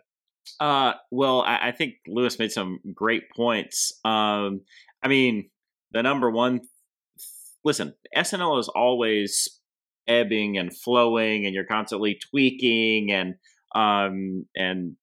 we're having our ups and downs and momentum swings different directions for different actors and different themes. So I don't think SNL is broken in any way. I thought this was kind of an interesting question to say, is there something they need to fix moving forward? I mean, the number one thing that needs to get fixed is the union contract, I guess. But once we fix that, listen, Lewis was talking about, we're competing with social media. That did bring up something that's slightly related. I'm not a huge fan of the TikTok sketches. I generally do like. Do you mean like specifically like the ones we got in 47? Yes. And those were something that I was never very into. I think that, what I'm trying to comment on is Lewis's point that, we're trying to, yes, of course, SNL's trying to draw eyeballs and they're competing with new types of entertainment. But I do like the idea of them not trying to, I think the way they compete with other forms of entertainment is by being themselves. I think SNL has had a good thing going for a long time, and I'm not saying that it shouldn't evolve. I'm not saying that, but I'm saying that I don't think that we need like TikTok sketches. I don't think we need sketches about TikTok to try and draw eyeballs from TikTok, which sometimes it feels like maybe that's the case. The thing that I do like about those sketches were that they were, it's a good revolving door for characters. And I generally do like revolving door sketches, where we get to have, 10 different characters march across the stage. I have fun with that stuff, but I think that the way that SNL can compete most with other forms of entertainment is by doing what they do best. And that shouldn't be hard because there's no one else who does it. SNL is a unique institution because of what it's done for so long. There's no other live form of comedy, anything like this, where the whole country or, internationally, people are tuning in. Lewis is talking to us at, 2:15 in the morning. And obviously, John, you're watching in Canada. So far away. Yeah, it's such a unique thing. There's nothing else like it. I don't think they need to try and be anything other than that. And I don't think they need to try to suck eyeballs away other than by doing what they do best, which is bringing us live comedy, most Saturday nights of the fall and spring, Right. I mean, first of all, I hate your take. I think it's not the Bill Kenny level of take, but it's not great because SNL absolutely needs to evolve for sure. No, evolve, not try to be something that they're not. Do you understand that? I think there's a difference there. I think there's a difference there. Yeah, I do feel that like taking TikTok trends and then translating them to the SNL machine is probably a path for success. So it's not necessarily like recreating what somebody would do on TikTok, but using things that are popular on TikTok and then trying to get something from SNL to be popular on TikTok, I think is important for the longevity of the show. So, but let me tell you a secret. Let me tell you a secret, John, about the longevity of this show. TikTok is going to be banned next month. Okay, so forget TikTok. Okay, forget about it. Like, that's not the longevity. I'll believe it when I see it. Yeah. Okay. Well, I'm just telling you, there's okay. Well, then wait till the next TikTok pops up. So that's all I'm saying. Something I'll say about the TikTok sketches is with those, it didn't feel like this. I saw this. Well, we have seen this in sketches with cold opens a couple times in the past. I'm thinking about the Gen Z Hospital, and there was one in 47. I think it was Biden. The whole thing was a bunch of TikTok influencers. I know that was cold going through. Yeah, that cold open. And with those, it feels like SNL is trying to make fun of the. Okay, I should not use hands. This is an audio format. But if there's generations, there's Gen Z, Millennials, Gen X, whatever. If that's how we're looking at SNL, and SNL is currently sitting at like millennial, kind of like older millennial, kind of moving towards Gen Z, with the previous two, Gen Z Hospital and that cold open with Biden and the TikTok influencers, it felt like millennials trying to make fun of Gen Z humor, but with the two TikTok sketches, it feels like Gen Zs trying to make fun of the Gen Z humor. And I think that's why those TikTok sketches work so much, both pre-tapes work so much better, because it feels like someone like myself who uses TikTok a lot can watch that and go, haha, you're right, that is a silly thing, that is a funny thing, that is something you see on the app, rather than SNL trying to painfully recreate parody you've seen better on TikTok. Mm-hmm. And I don't, when I was saying like evolve, I wasn't meaning that, the average 11-year-old whose attention span has been permanently damaged due to TikTok. They're not the ones tuning into SNL, but there is the kind of young adult, my kind of generation, the people my age, that they're kind of at the brink of, they could get really invested in SNL at the time, but TikTok and the kind of political commentary on that and on Twitter, that's kind of stopping them from getting into that. So I think SNL not necessarily adapted. It's a difficult thing because SNL shouldn't stop being SNL, but I think there is a way to keep doing what they're doing, but still become a bit more appealing to newer generations for a show's longevity. I know TikTok very well could be banned. That's not going to fix the current generation's attention spans. Right. Yeah.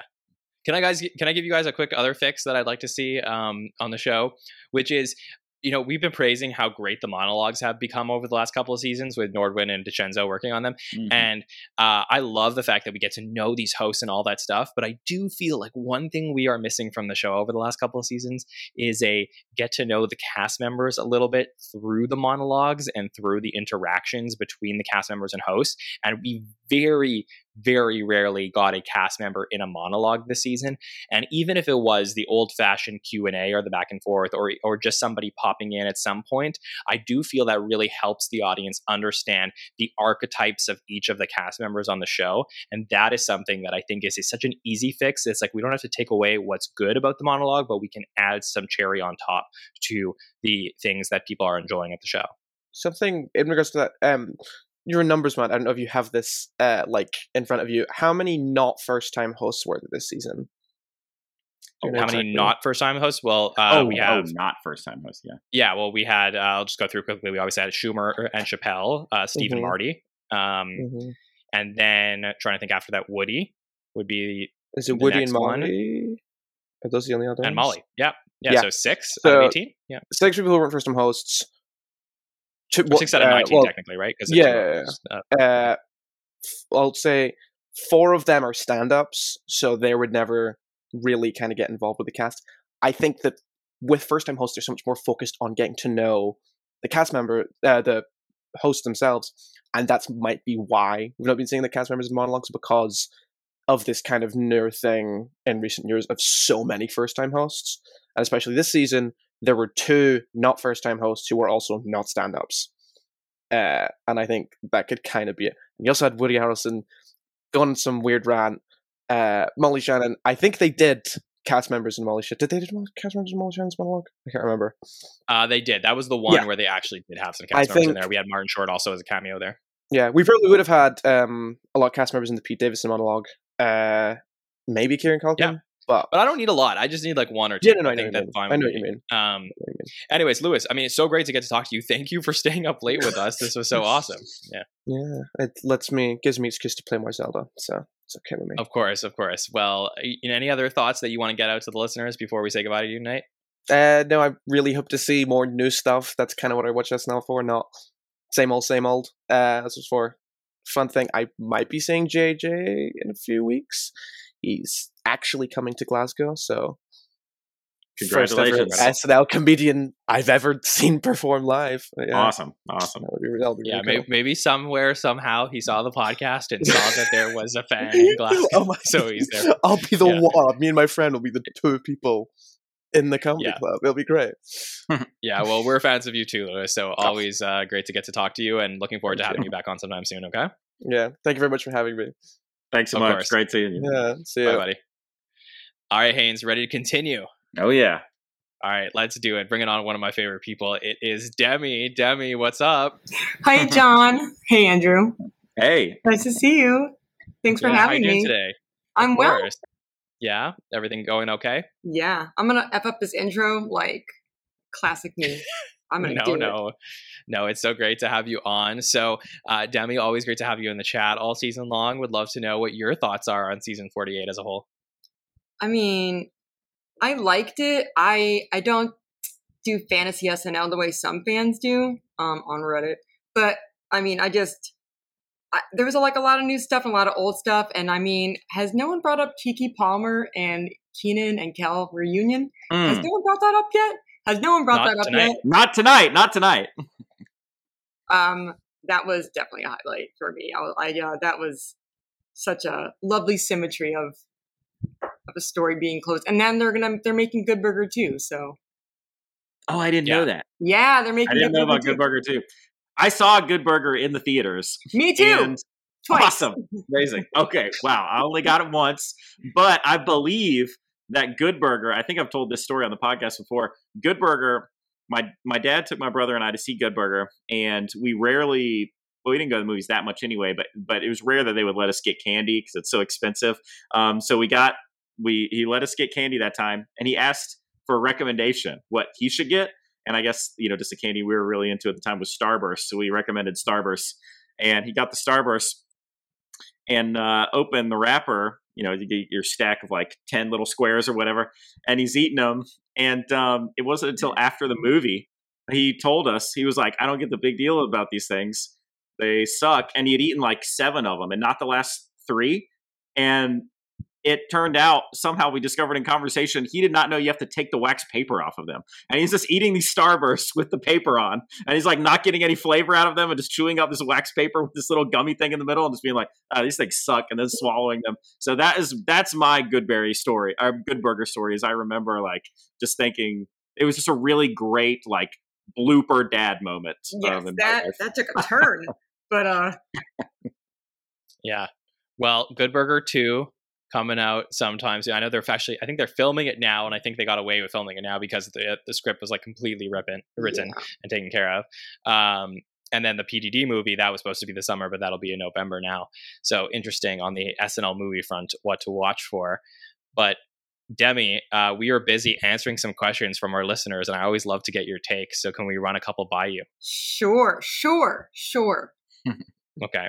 Well, this one comes from our friend D. Crom, who I always love getting questions from D. Crom, says, do you think anybody will leave over the summer? So we talked about what SNL should do, but do you think anybody's going to say, all right, that's it for me, Demi?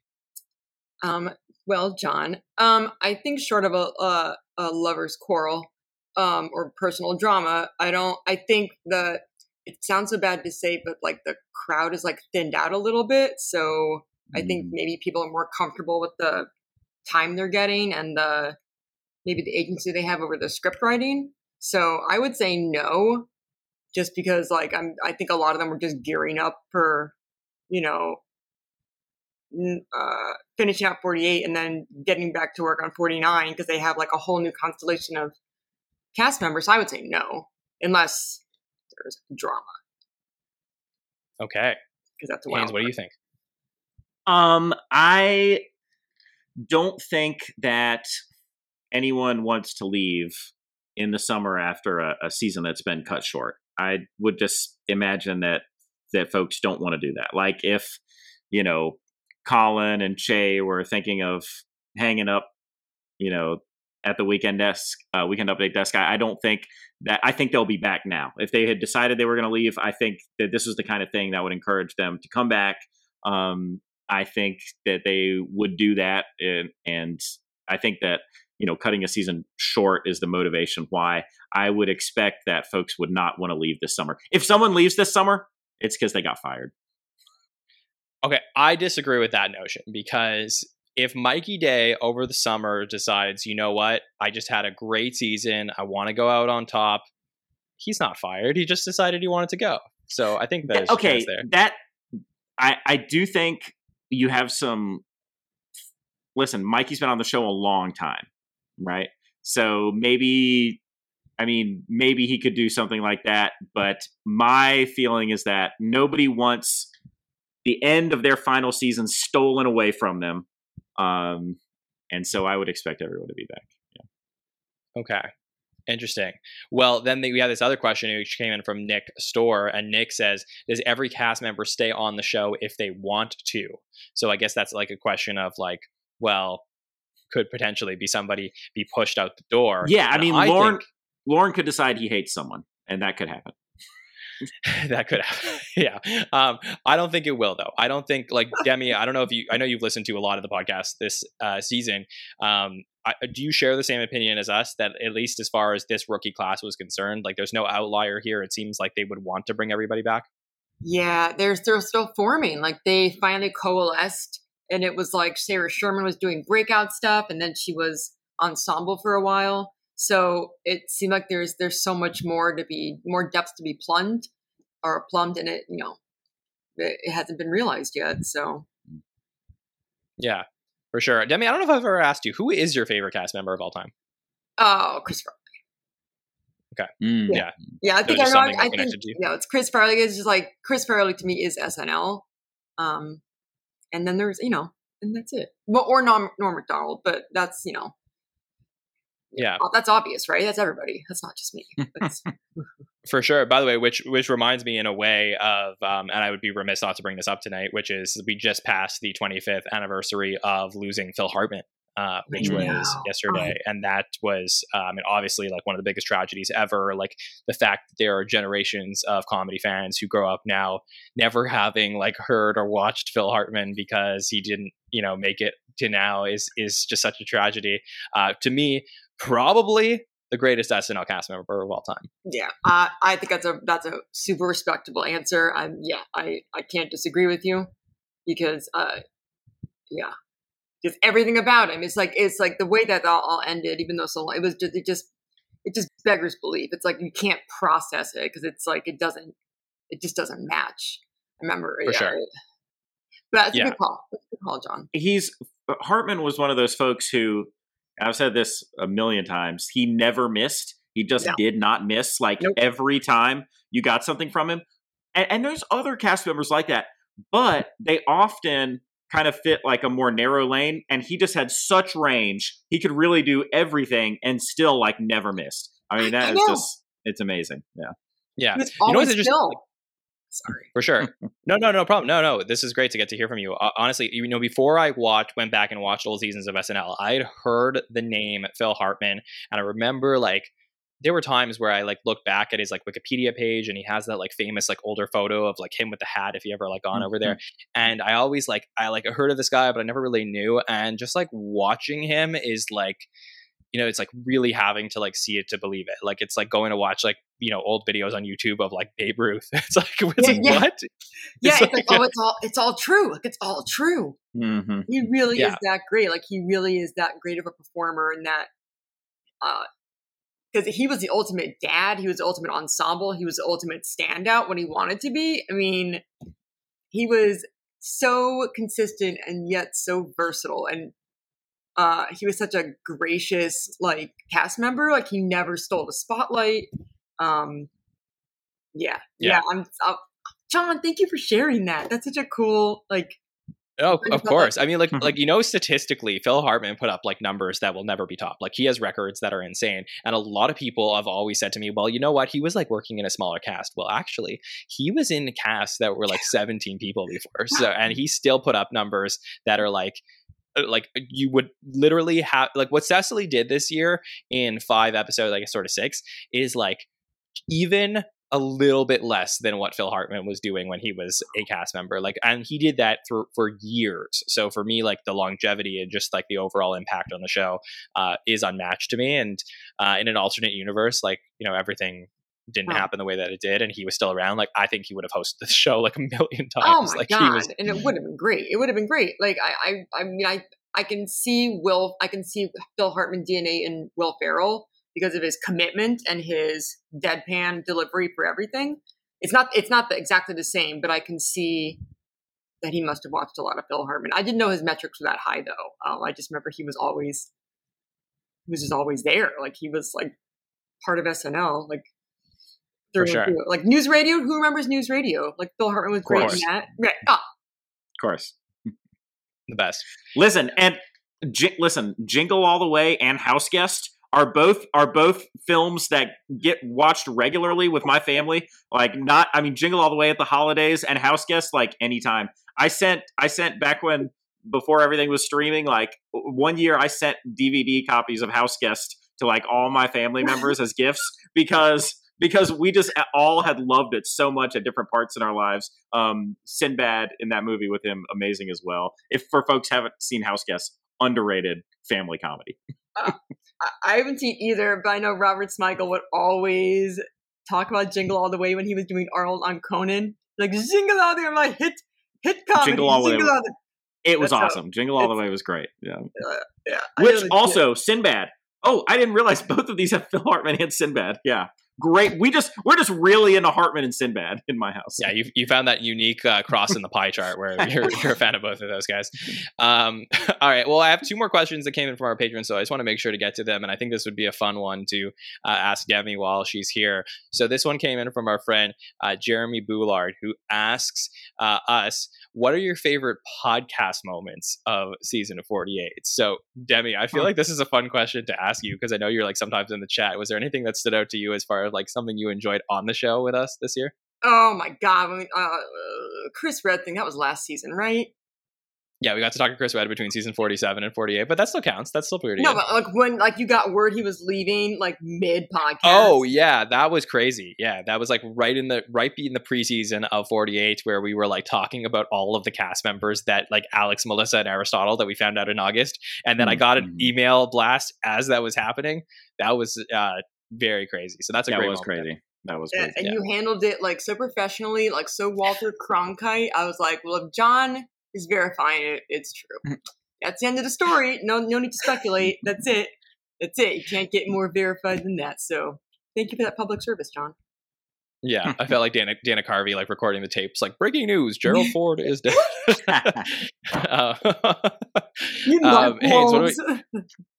Haynes, what about you? Any favorite podcast moments from the season for you? Gosh, I don't know. I mean, I'd have to think back. Listen, I mean, watching my boy Sammy get to fist bump Bobby Moynihan through the Zoom windows. I mean, that was special.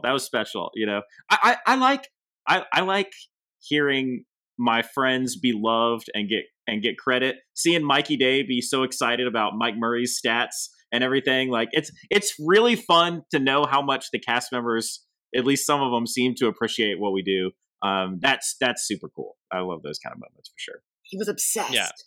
He was. Yeah, he was. And you guys didn't even get to see I didn't get to put the full interview in there. I did like my best I could to like get everything that I thought was good to cut into the interview to the best I could. But like even in the pre-show and then the after show, like when we were stopped recording, he was just like, you got to tell me everything. And I was like, I promise I will. So yeah, that was really cool. I'd say like personally, that was like definitely a highlight for me. Obviously really getting to enjoy to talk to Mikey and Bobby as well. I mean, Bobby, as big of a fan of Sammy as Bobby, like I love Bobby too. So it was just very cool. So all of the SNL stories we did. Yeah, and you know what, like, yeah, Aristotle was very great last week. Demi, you had such kind words about that, so thank you for that as well. Great. And also, like, gotta say, like, all the hot take shows this season, like, getting to stay up late and just having like such big, like, active chats there was so much fun, because, like, you know, like, after an SNL episode, like, I'm watching it, I'm taking notes, I'm like running on fumes a little bit, and just like the energy of the crowd is like something I feed off of. So like, just so many great moments from the season. So thanks, Jeremy, for asking that question. Yeah. All right, Demi, anything else you want to say to the listeners while you're with us tonight?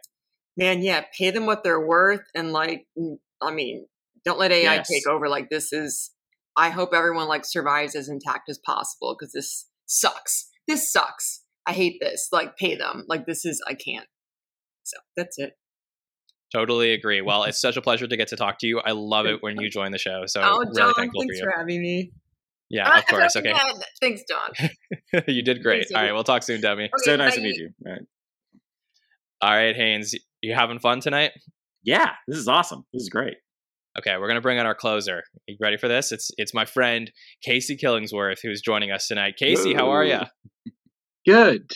Good to be back on the show one last time. Now the season's officially over when it would be over, and good to see you guys again. And yeah, let's just wrap this up and put a bit of a closer on the season while we can. For sure. Well, I love having you come on the end of the shows, because you always have such interesting intellectual thoughts on everything. So, Casey, it's been 6 weeks, I guess, since the SNL season ended. What are your thoughts overall? Are you just dying without SNL right now? Well, the thoughts on the season. I'll talk about the last few shows we got in April, since last time I was here, we talked about the Jenna Ortega episode in March, and my main takeaway from the unofficial end of the season that we ended up getting is that we got a lot of like strong. Oops, my ring light's kind of falling down. Yeah, so we got a lot of strong female hosts to push us over that hump, but a couple of them, it seemed like they were relying on those hosts to carry a little bit weaker material, but the hosts did a great job, and I think Quinta Brunson was the strongest of the bunch. That was so good. Even Andrew Dick and Tim Chicali had to review that one now on That Week in SNL. It's not even a vintage one, but they had to talk about it. They couldn't wait. But that what stuck out to me was that one just felt the most focused, and it's like she really took charge of the show that week. Even I wasn't as hot on the traffic altercation sketch, but after I did watch the Mikey Day interview you guys did, that it grew on me like I knew it would, it just hit me today, going back over my last few blog posts in preparation for this. The Quinta Brunson episode. What we got there was a more successful version of what they tried to do with the Megan Thee Stallion episode back in October. A lot of people complained that that was a host that they had to structure the entire show around her and her brand, and it didn't work. It didn't feel like SNL. They were able to do that successfully with Quinta. She gave a real sincere, pointed monologue about just her history in comedy and how she feels as fame as a black woman and what education means to her. And she had a message: pay teachers what they're worth. That really resonates now with resonates now with a writer's strike. And I too hope we get that resolved soon, and the writers get paid what they're worth. And we can continue with SNL. And yeah, she had a really pointed and focused monologue that whole episode showed that SNL was starting to go in a new direction and starting to figure itself out. near the end of the season, so it had a clear direction of what season 49 would be when they were going.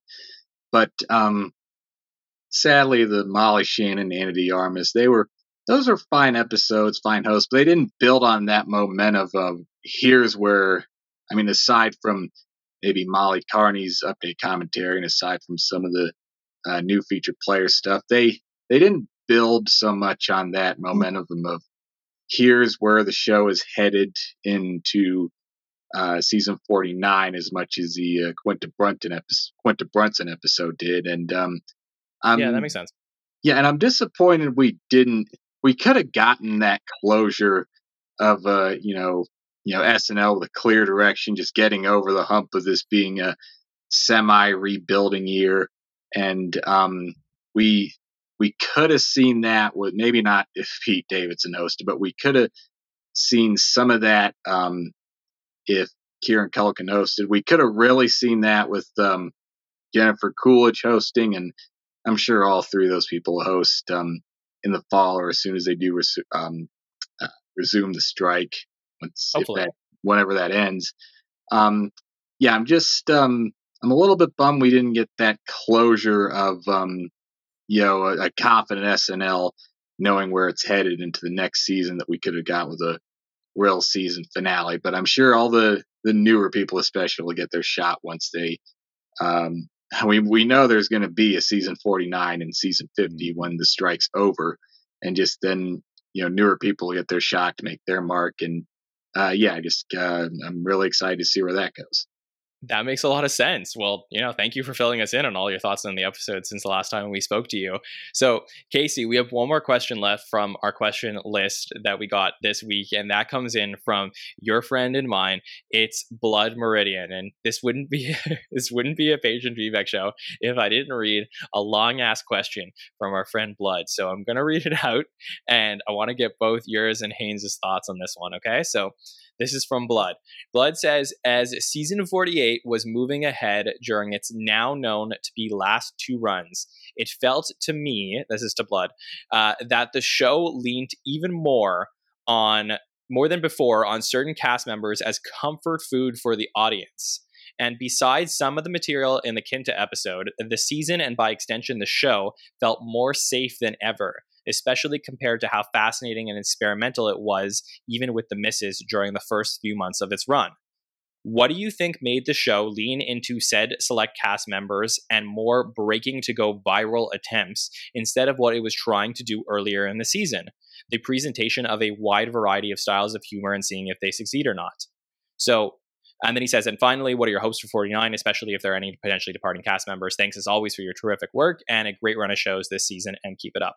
Well, thank you, Blood. So to summarize, I think Blood feels that near the end of the season, they got away from some more experimental things they were doing at the beginning of the season and instead leaned on the same performers over and over again. So Haynes, do you agree with the sentiment, and what do you think about that perspective? I am always super pro experimentation. I like risk taking, and maybe we did see a little bit more of that at the beginning of the season. I don't know that there was a conscious effort to change the tenor of the show in that way. Kind of going back to, I made a comment earlier about the ebbs and flows of the show. I think, and there's so much that, every week is completely individual, as far as, what sketches get on and who, what actors are highlighted. I don't think that necessarily someone, sat in an office and said, Lauren and Higgins go, all right, we know the writer's strike is going to happen. Let's make sure we have some really solid shows down the stretch, and we'll keep it safe and play defense to make that happen. I don't know that for sure happened. It sounds like Blood Meridian thinks that maybe that was the case. I don't know that was the case, but I'll tell you this: if the Quinta Brunson episode is safe, then give me safe all day. I mean, it was that good, But as far as no, I don't want safety to become a crutch. If that's kind of at the core of what we're really talking about here, then no, I don't want that to be the case at all. I mean, I like the weird stuff. I like the 10-to-1s. I like taking risks. And that is how the show evolves. And to go back to our little, debate earlier, I do believe in the evolution of the show. I just don't want the show. There's a difference between growing and evolving and being like a poser, and then just like one day being like, oh, I'm going to switch and do, try and do something different. Yeah. Right. Okay. Well, Casey, let me get your thoughts on what Blood said. Well, first of all, it's good to hear from Blood again. Me and Blood were growing a bit close, but then Blood had to take a break from social media for their mental health. So I should probably email Blood just to all the best to Blood.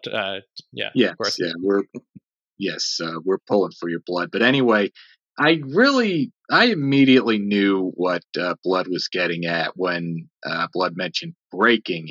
And I immediately flashed on Lisa from Temecula, because that was a viral moment that had a lot of seemingly manufactured breaking between Ego and Bowen. And I think, like I said, I think the show just is in a place similar to where they were about 10 years ago in 2012, 2013, 2014, where they see themselves as being in this rebuilding year, because a lot of longtime veterans left. 10 years ago was Bill Hader, Jason Sudeikis, Fred Armisen, Seth Meyers. Now it's Kate McKinnon, Pete Davidson, Aidy Bryant, Melissa Villaseñor, Chris Redd, Kyle Mooney. See, that's how bloated the cast is. There's like a class of veterans and sub-veterans who were both departing at the same time. So I think they're just, and because of that, the show figured they're doing this again like they did 10 years ago too. They're leaning on the next most senior cast and just giving them to the room to become, the veterans that people are going to grow to love and hate to see leave 10 years from now, because they're just familiar faces. Their humor's, more accessible. They speak to SNL having a more diverse audience now. And last time that was this departing cast: Cecily Strong, Kate McKinnon, Aidy Bryant. And this time it's just Bowen Yang, Ego Wodum, Chloe Fineman. And those are the comfort food for people who want them, and Keenan, Mikey. The comfort food for people who want, familiar faces. Now the familiar faces they love the most are gone, so they're getting room to be veterans, and they're kind of still figuring out among people like Sarah Sherman and JJ and this year's new hires who they can lean on, who's gonna be the safest to lean on. God knows how many years from now, because let's face it. I mean, JAJ, he could be, comfort food for people who, older people who just look to SNL for like political moral guidance and want to see their takes on people like Trump and Biden and DeSantis, whoever plays them. But Sarah Sherman, I mean, she's only, comfort food to a very niche subset of people, myself included, who just don't like to challenge themselves and don't want to, have the same diet of everything every day. But go ahead. Yeah, because Casey, I think that Sarah is the one that's probably a good example of this, where they got really experimental with some of the things that Sarah was doing in the first half of the season, and then they got away from that stuff in the second half of the season. But look, I think SNL is the type of show, and they've shown this in spades over the last few decades, which is like when something is going well, they are going to continue to hit that thing into the ground. Right. So it's like when they started bringing out, these outside celebrities to play politicians, well, they're going to keep doing it until it absolutely sucked. And, what happens this season is like, they got experimental, they tried new things, they had fresh cast members come in, and then they sort of were like, okay, well, we feel like what's happening here is we have a good mix of newbies and veterans. Let's just like keep retreading the same stuff and seeing if this can continue to work. And I think that like more likely you're going to get experimental ideas in the first half of the season because you're more inspired with the new cast members, with people coming in that way. It's more likely to do that. And then I think that people are probably genuinely tired in the second half of the season. So you're more likely to lean on what you think worked in the first half, which is why you're going to get Elisa from Temecula too, which for the record, I don't think was the worst sketch of the season. Like, I think it was fine, but it was just obviously to them, SNL is like, wow, we have the first character that's been just blowing up in, outside the show for the first time in a long time. Let's just try it all over again. And I think this is just so typical of what we do get from the show a lot. Not to say it's a bad thing, but I just don't see it as so different from than the last few seasons.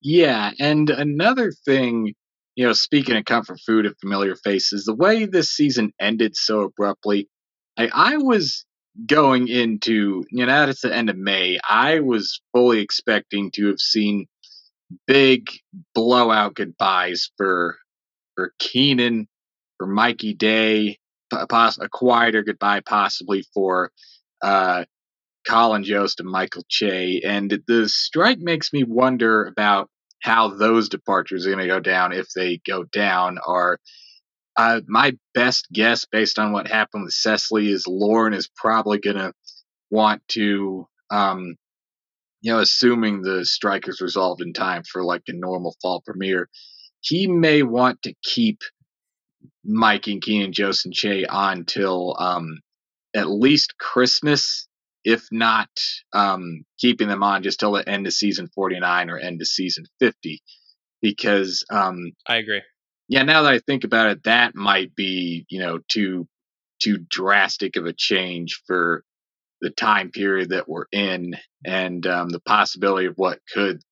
I mean, is SNL going to last after season 50, or is it going to leave is it going to die when Lauren retires? So there's other questions, but the strike has me more interested to see how the cast is, like the people expected to leave who are still there, that how's that shakeup going to be handled. So and yeah, that's something I want to see next season, along with just more closure and a new direction, seeing how the newer people establish themselves so they're ready to take over when people like Ego and Bo and Chloe leave. Absolutely. Well, it was so good to get your thoughts finally on the end of the season, Casey, and what we're going to look forward to next season. So always a pleasure to hear from you. Thank you for joining us tonight. Thank you, guys, and thank you, John. Thank you, Haynes, and have a great summer. And hopefully we'll see you in season 49 whenever they can get that going. Absolutely. And I'm looking forward to having you on during the summer, hopefully for one of our countdown shows, if possible. So always great to get to chat with you. And if you haven't read Casey's blog, make sure to go and do so. It's so fantastic. Great. Thank you for that plug, and have a great summer, and see you guys soon. Thanks, all Casey. The best, buddy. Bye. See ya. All right, Haynes, that does it for our patron feedback show with all of the patrons tonight. So you had a fun night? So fun. Loved it. Chatting with everyone. We get to talk with a lot of great, brilliant people on this podcast. But it's, and I love the camaraderie that we've built. And it's nice to welcome, our listeners into that fold and have those kind of exchanges with them. It's awesome.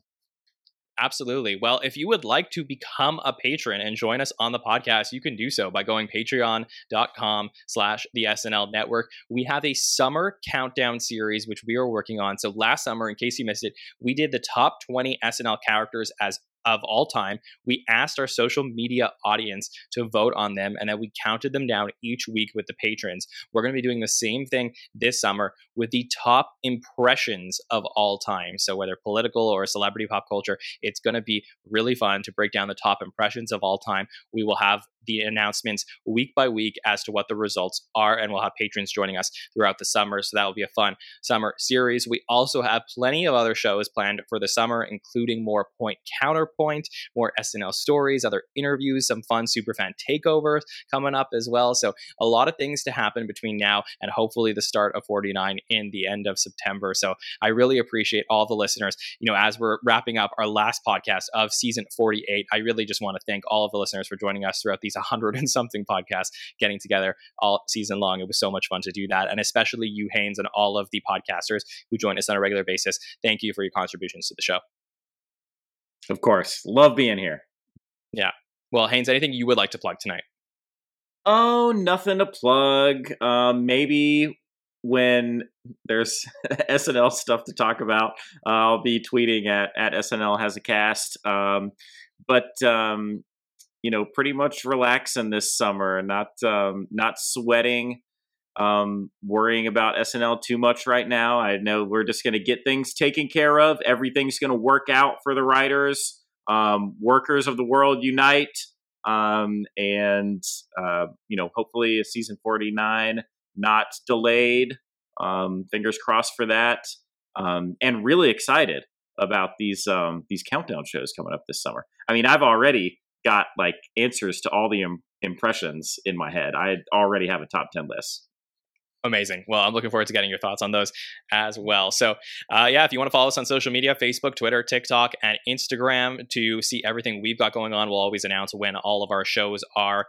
Usually we'll be here on Monday nights. That's going to be our summer weekly night that we're here for content. And then, of course, if we end up having an extra show here or there with something, that'll be another night during the week. You can also subscribe to the podcast and turn on notifications on YouTube or Apple Podcasts or Spotify to never miss a show there. Search at the Saturday Night Network on any of those platforms. You can also leave us a review on Apple Podcasts. I saw we got one today from a listener, so thank you so much for that as well. Those reviews help people find the show, so I really appreciate all of that. And yeah, I'm gonna head out to watch Game 7 of my Miami Heat versus the Celtics. So hopefully things go well for me tonight. And also want to just plug last week with Aristotle Atari too. Just such a fun interview to get to talk to him. So thanks for him joining us as well. Okay, on behalf of Andrew Haynes and all of our patrons joining us tonight, as well as our listeners in the chat, my name is John Schneider from the Saturday Night Network. And for the final time in season 48, we will see you next time, everybody. Have a good one.